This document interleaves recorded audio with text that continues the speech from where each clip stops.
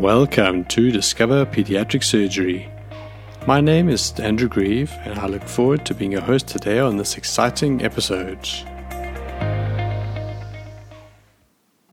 Today we're going to talk about what makes pediatric surgery such a unique, special aspect of surgery.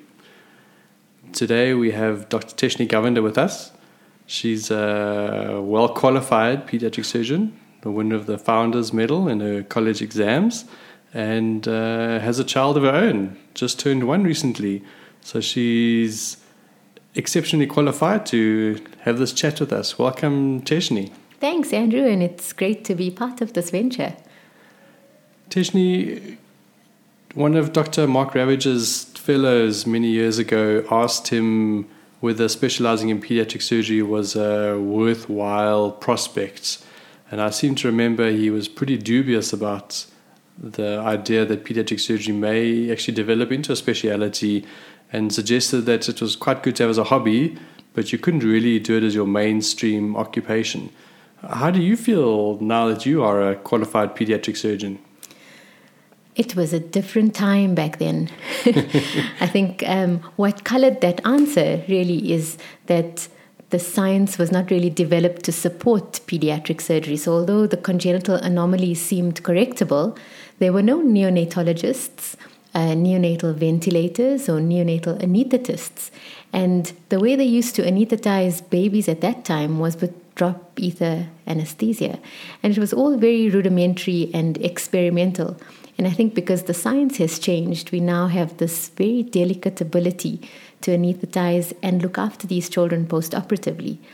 The technical surgical aspects, I suppose, were somewhat simpler to figure out, but I think the varied physiology of the babies was quite a challenge. If you think about the fact that surfactant was only discovered in 1959, and neonatologists really also only came out about that time, it was very challenging to keep these babies alive during the operative procedure. Yeah, pediatric surgery is actually a really young speciality, and there's a lot of new developments happening all the time. What made you choose to specialize in pediatric surgery? I think it's a personality-driven thing. I always say that I think we don't choose to be surgeons. It's surgery chooses us. But I think an intentional movement towards being part of pediatric surgery stems from really the wide variety of congenital anomalies you see, and the real idea that the pediatric surgeon is a true general surgeon. We operate on all parts of the body, all ages of the patient. It doesn't matter whether it's trauma or oncology. Your patient is your patient, and you have to address all the needs of your pediatric patient. And the most, I suppose, special thing about the pediatric surgeon is that incision you leave on the patient's body is something that is a mark for life. And the better you are at your job, the better the outcome will be. And you're really leaving, like you're able to really leave a lasting impression on that person's life of something that you've done. Yeah, it's a huge responsibility that we bear for our patients to improve the quality of their lives for time to come. Teshni, obviously specializing in pediatric surgery is different around the world. What does it take to become a pediatric surgeon in South Africa? Around the world, it is regarded as one of the most competitive specialities to become a part of. And in South Africa, we are now increasing the numbers of our trainees to increase our workforce as pediatric surgeons. And important is the exposure to general surgery. Going back to Dr. Mark Ravage, and his seniors told him, continue in general surgery and then keep pediatric surgery as your hobby, because that foundation is so important to your practice in pediatric surgery.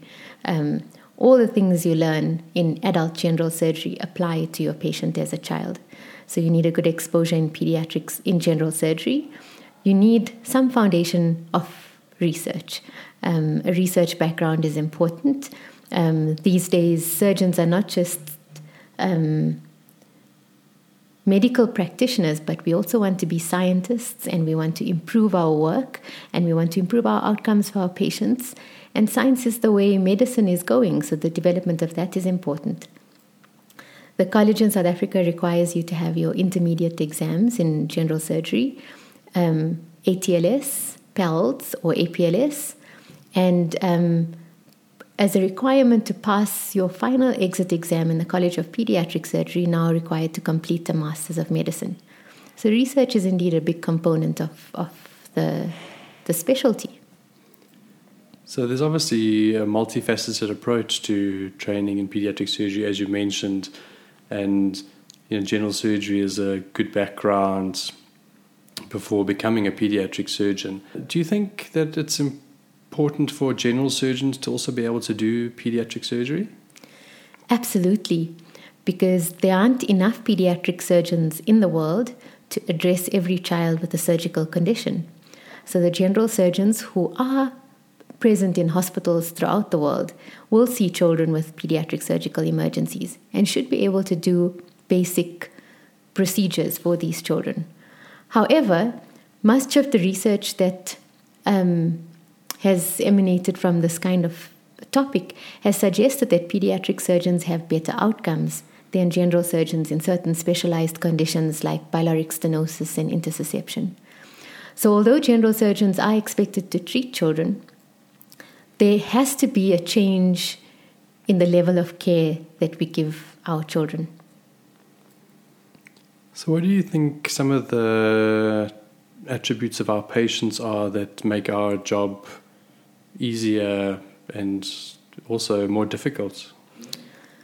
Our patients are in the phase of growth, and with the phase of growth comes better healing, better tissue planes, better blood supply.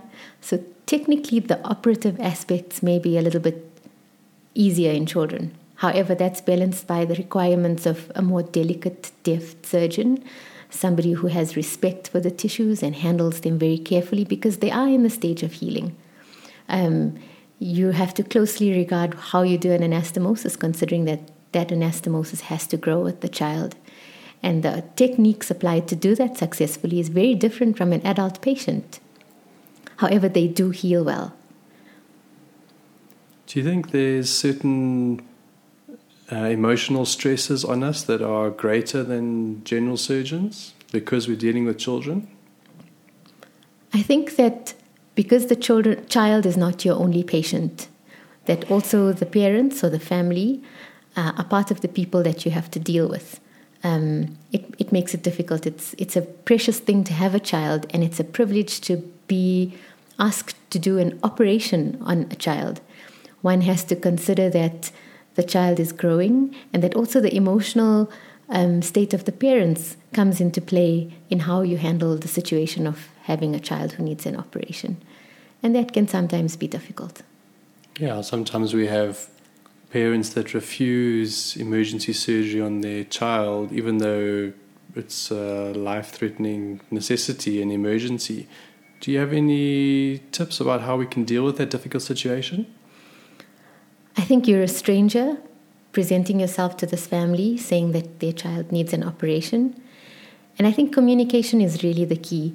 One needs to just take the time and have the appropriate approach to allow people to feel like they can trust you and give you that opportunity to help their child.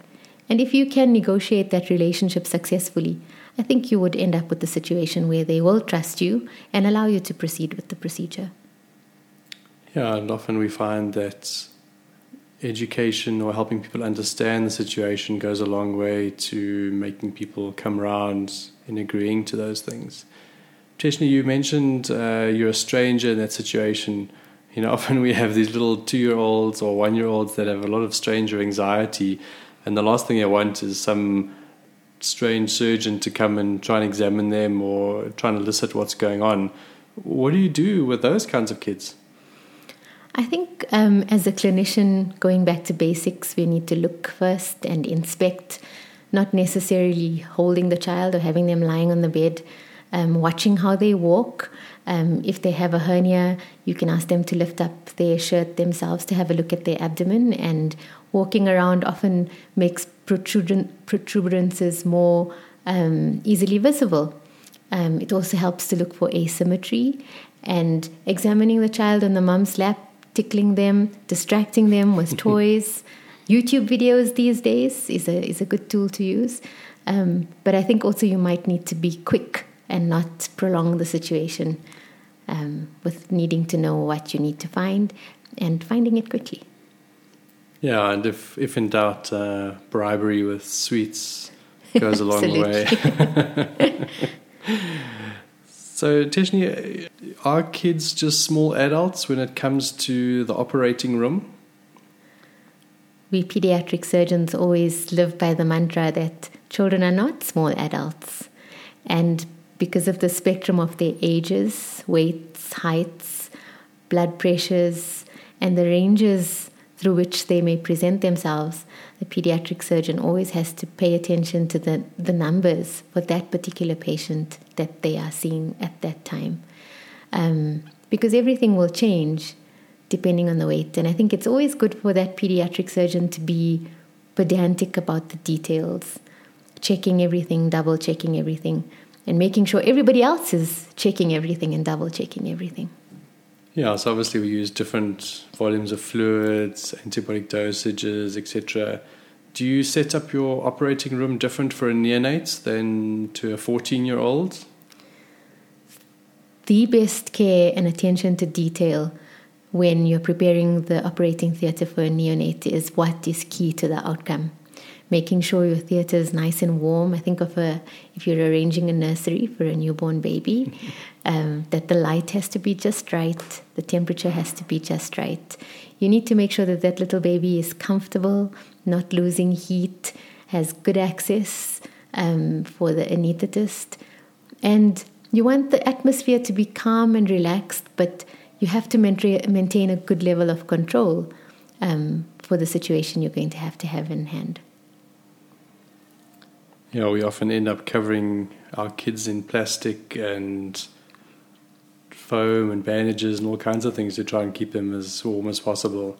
Obviously, not limiting the amount of exposure, which can be a challenge in those little people. A helpful thing that we have for that is also that we've been operating with an overhead heater and not on the operating bed if temperature is an issue. So you need to consider very different possibilities, maybe not so comfortable for the surgeon, but definitely comfortable for the patient. Teshni, there's been a big move recently to more antenatal care, antenatal ultrasounds, fetal interventions. We were talking earlier about this amazing new artificial placenta and womb has been developed in a lamb model. That's all very exciting and very interesting, and this shows lots of prospects. And in places where money is not much of an issue and obviously access to care is easy, how do you think this fits into the third world? I think it's a great aim to have, maybe, for certain patients. But I think it's a very different world that we live in a different environment where, we just celebrated Human Rights Day yesterday. And in an environment where so many people in our population don't have equal access to healthcare or education, basic healthcare rights like antenatal care and a proper antenatal diagnosis is not something we even have the luxury of having in our country. So although science is progressing, we are lagging far behind in reaching that. And I think as surgeons in lower middle income countries, we have an opportunity to make change in how we do research. And our research can be directed to making a change for the care that we offer, not just the fetus or the child, but for the entire population that we serve.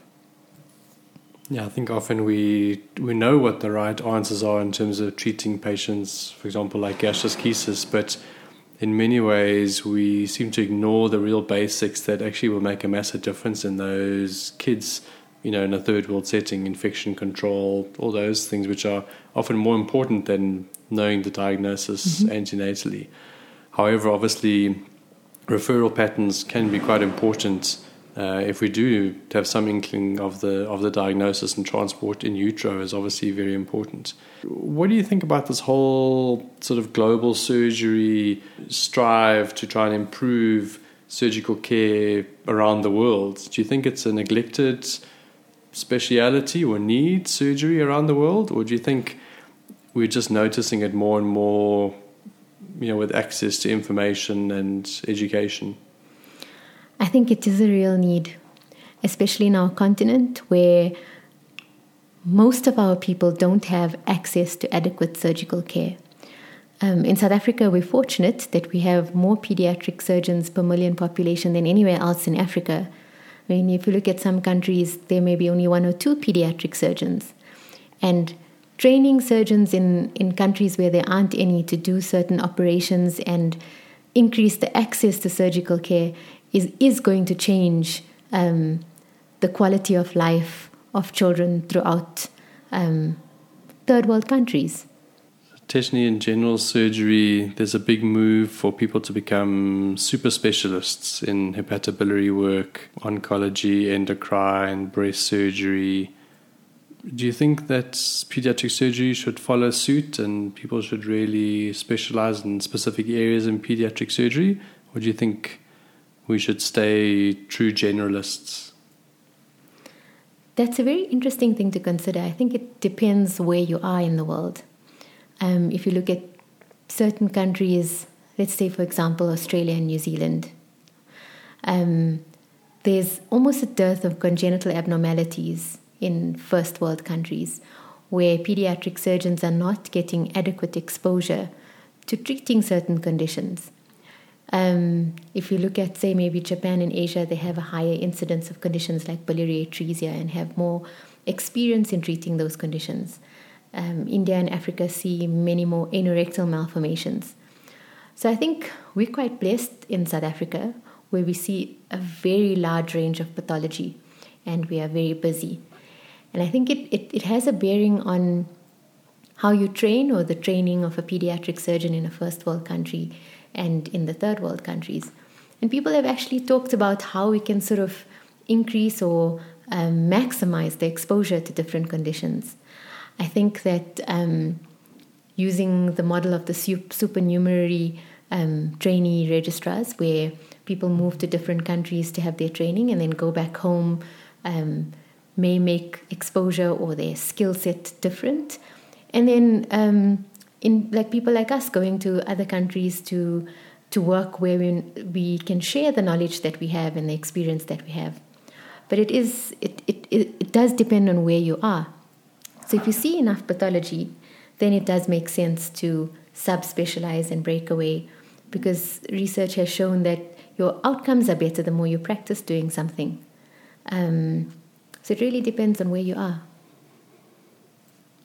Yeah, I agree. I think the really complex, very rare things should probably be done in a high-volume center.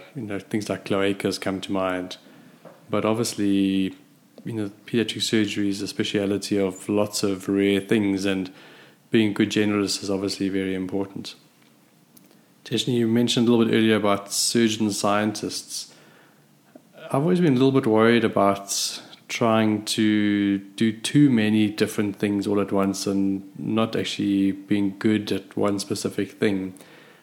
What do you think the role of a surgeon scientist is in pediatric surgery as time moves on? I think you have to decide whether you want to be a surgeon scientist for the sake of science and advancing science, or it has to be for the cause of social justice. And I think in our work, we usually find things that we gravitate to. So usually you may think, I enjoy thoracic surgery in pediatrics, and that's what I enjoy doing, and I'm going to look at maybe a section of that.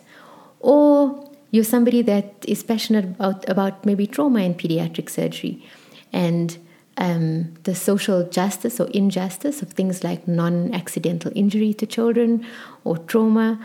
And research, I think, enables you to, one, be more au fait with what you are interested in, makes you a specialist in what you're interested in, and also gives you sort of a vehicle to be an agent for change and bring about a change in either thinking or perception of something that maybe people may not be aware of.